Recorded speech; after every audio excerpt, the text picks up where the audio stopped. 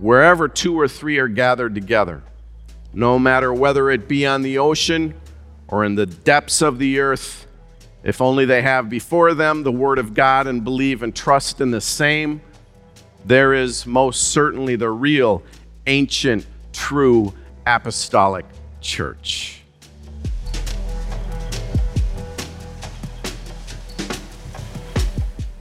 Reformation fell right on Reformation Day this Sunday, this year. And I've been preaching on Reformation Day for 30 years and have approached it a whole variety of different ways.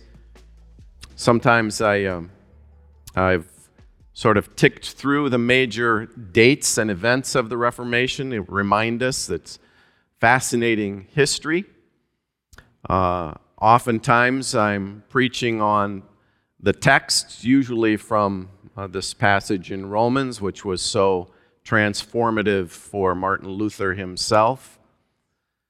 But very rarely over the years it occurred to me have I shared directly from Luther's own preaching, a little bit from his teaching. So I want to do that this morning. Each time I read over what I've included in this sermon, I thought to myself, I just love this. I love this message. And then it occurs to me, but maybe it's only me. So I hope that's not the case. I know it won't be. But I need you to focus and listen as I'm reading some extended quotes from Luther, because this church is steeped in the theology of law and gospel.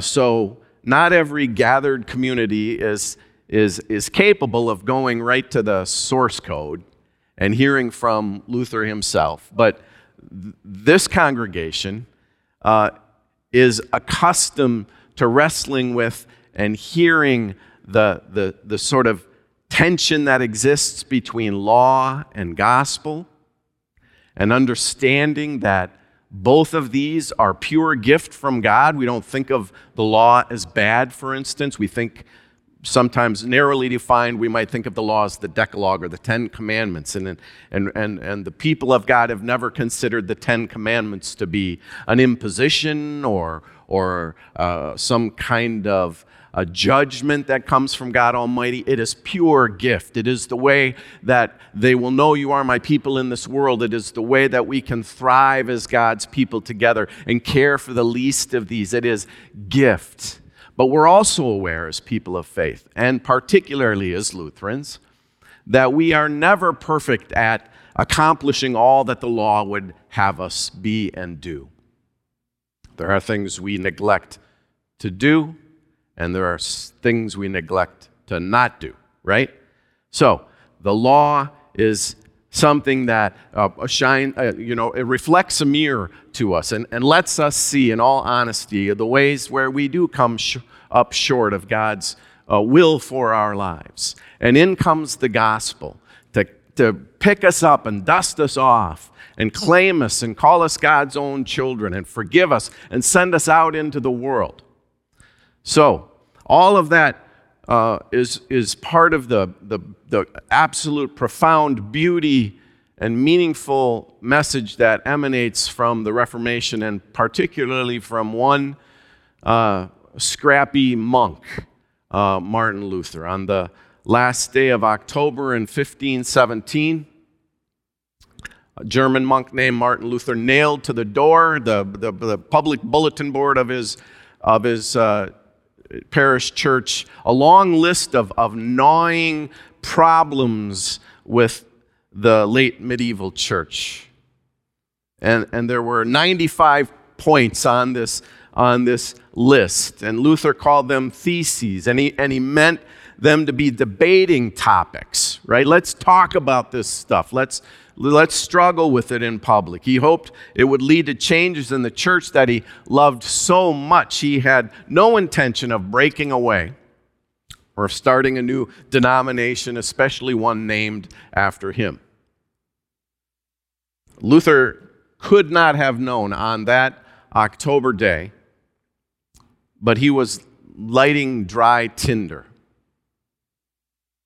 Luther struck a match that started the firestorm of change and tragic division and stunning creativity and deadly violence, later known as the Reformation.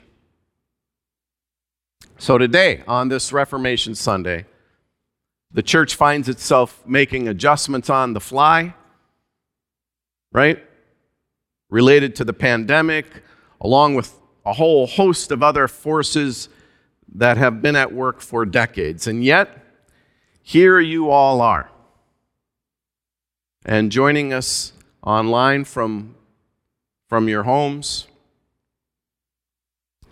we are among those called into the ever-evolving church and its mission and ministry in the world. And those of you who have grown up in the Lutheran Church are accustomed to this annual commemoration of the Reformation and its ongoing impact in the church and the world. So wonderful the ways the music we've been singing already and will sing interacts with this truth. Today, I want us to hear then just a bit from Martin Luther's own preaching, which still, when I read it, makes the hair stand up on the back of my neck, and reminds me of why the church's stewardship of this proclamation matters as much this moment, this day, this year, this decade, as it ever has. As we hear from Luther himself, maybe you'll join me in thinking that he did benefit from the printing press, but Luther would have been something in the age of Twitter. I don't have a Twitter account, but some of you might want to tweet out some of what you hear here. So listen carefully. Here we begin with Luther on the gospel itself. Martin Luther preached, "The truth of the gospel is this, that our righteousness comes by faith alone, without the works of the law. Works of love are not the ornament or perfection of faith, but faith itself is a gift of God, a work of God in our hearts which justifies us because it takes hold of Christ as the Savior. Human reason has the law as its object. It says to itself, 'This I have done, this I have not done.' But faith in its proper function has no other object other than Jesus Christ, the Son of God, who was put to death for the sins of the world. It does not look at its love and say, 'What have I done?' Or 'Where have I sinned? What have I deserved?' But it says, 'What has Christ done? What has he deserved?' And here the truth of the gospel gives you the answer. He has redeemed you from sin, from the devil, and from eternal death. Therefore, faith acknowledges that in this one person, Jesus Christ, it has the forgiveness of sins and eternal life. Whoever diverts his gaze from this object does not have true faith. He has a fantasy and a vain opinion. He looks away from the promise at the law, which terrifies him and drives him to despair." Here we have Luther on the church. Martin Luther taught, and as we hear this passage, listen to how he does not center the validity or the authority of the church on the quality or even the faith of her members. Luther wrote, "In short, the church is a dwelling in order that God may be loved and heard. Not wood or stones, not dumb animals. It should be people who know, love, and praise God. And that you may be able to trust God with certainty in all things, including cross and suffering. You should know that it is the true church, even though it be made up of scarcely two believing persons. That's why Christ says, 'He who loves me keeps my word. There I will dwell. There you have my church.' The church is where the word is purely preached. So, where you hear this, there you may know that this is the true church. Christ says, "My sheep not only hear me, they also obey and follow me. They increase in faith daily through the hearing of the word of God and the right and perfect use of the blessed sacraments, and there is strengthening and comforting in this church." And here comes one of my favorite Luther quotes. "And it is also the true church, not cowls or tonsors," this is clergy apparel, "and long robes of which the word of God knows nothing, but rather wherever 2 or 3 are gathered together, no matter whether it be on the ocean or in the depths of the earth, if only they have before them the word of God and believe and trust in the same, there is most certainly the real, ancient, true apostolic church." And Luther on the sacraments. Martin Luther preached the significance of baptism as a blessed dying into sin and a resurrection in the grace of God, so that the old person, conceived and born in sin, is there drowned, and a new person, born in grace, comes forth and rises. For just as a child is drawn out of her mother's womb and is born, and through this fleshly birth is a sinful person and a child of wrath, so one is drawn out of baptism and is born spiritually. Through this spiritual birth, she is a child of grace and a justified person. Therefore, sins are drowned in baptism, and in place of sin, righteousness comes forth. And on communion, Luther wrote, "Let this stand, therefore, as our first and infallible proposition. The Mass, or sacrament of the altar, is Christ's testament, which he left behind at his death to be distributed among his believers. A testament," Luther wrote, "as everyone knows, is a promise made by one about to die, in which he designates his bequest and appoints his heirs. A testament, therefore, involves first the death of the testator, and second the promise of an inheritance and the naming of the heir. The testament is the most perfect promise of all, that of the New Testament, in which, with plain words, life and salvation are freely promised and actually granted to those who believe the promise."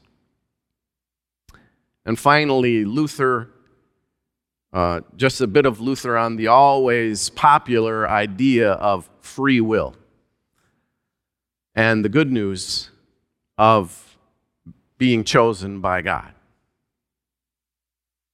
"For my own part," Luther wrote, "I frankly confess that even if it were possible, I should not wish to have free choice given to me, or to have anything left in my own hands by which I might strive toward salvation. For on the one hand, I should be unable to stand firm and keep hold of it amid so many adversities and perils and so many assaults of demons, seeing that even one demon is mightier than all men, and no man at all could be saved. And on the other hand," by the way, this whole passage here is one sentence. This is another thing I love about Luther. He's a little bit like Paul in this way. "On the other hand,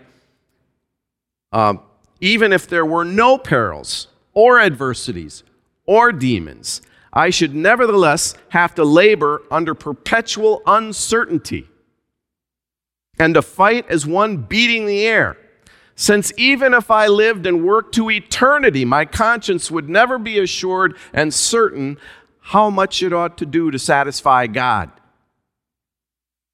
For whatever work might be accomplished, there would always remain an anxious doubt whether it pleased God or whether God required something more, as the experience of all self-justifiers proves, and as I myself learned to my bitter cost through so many years." But now, Luther preached, since God has taken my salvation out of my hands, making it depend on his choice and not mine, and has promised to save me, not by my own work or exertion, but by his grace and mercy, I am assured and certain both that he is faithful and will not lie to me, and also that he is too great and powerful for any demons or any adversities to be able to break him or to snatch me from my God. No one, God says, shall snatch them out of my hand, because my Father who has given them to me is greater than all.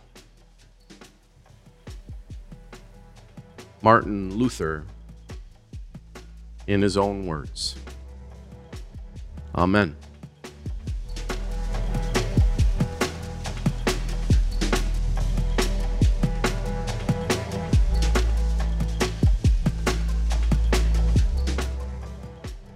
Amen. Thank you, choir. Thank you, horns. And thank you, everybody, for celebrating this Reformation Day. This gracious word of God that occurred to this German monk 500 plus years ago when he was terrified by his own shortcomings, just sure on some level that God was on to him and God was out to get him. But through the holy word of God, it became clear to Luther that justification is not a requirement, but it is, in fact, a gift. It is given on behalf of ourselves by Christ himself. And so that good news, that gospel has gone out across the decades and the centuries to reach us. And we are, each of us, claimed by this good news, saved by grace through faith alone, and this is not your own doing, so that none of us can brag about it, but it is the free gift of God. You have this gospel with you. I have been called and privileged to take it into some of the darkest rooms. You could let your imagination run wild. And this gospel has never come up short. Not in any country, not in any church, not in any grieving, dark, sad room. This gospel is sufficient. And so, as God's claimed and called people, it is our stewardship to take this good news out into the world. We are not just any Christian, we are Lutherans. And Lutherans have a note to sound in this world, a job to do, and a gift to give, which is to say to anybody who will hear it, you are invited into this community as well. This good news is as much for you as it is for me. And it's got nothing to do with how well you're living, or how faithful you are, or how certain you are of your own faith. It's got everything to do with what God does for you in the person of Christ. This good news is needed out there. And so do we, having been freed and forgiven and claimed, so do we go in peace out there to love and serve the Lord. Thanks be to God.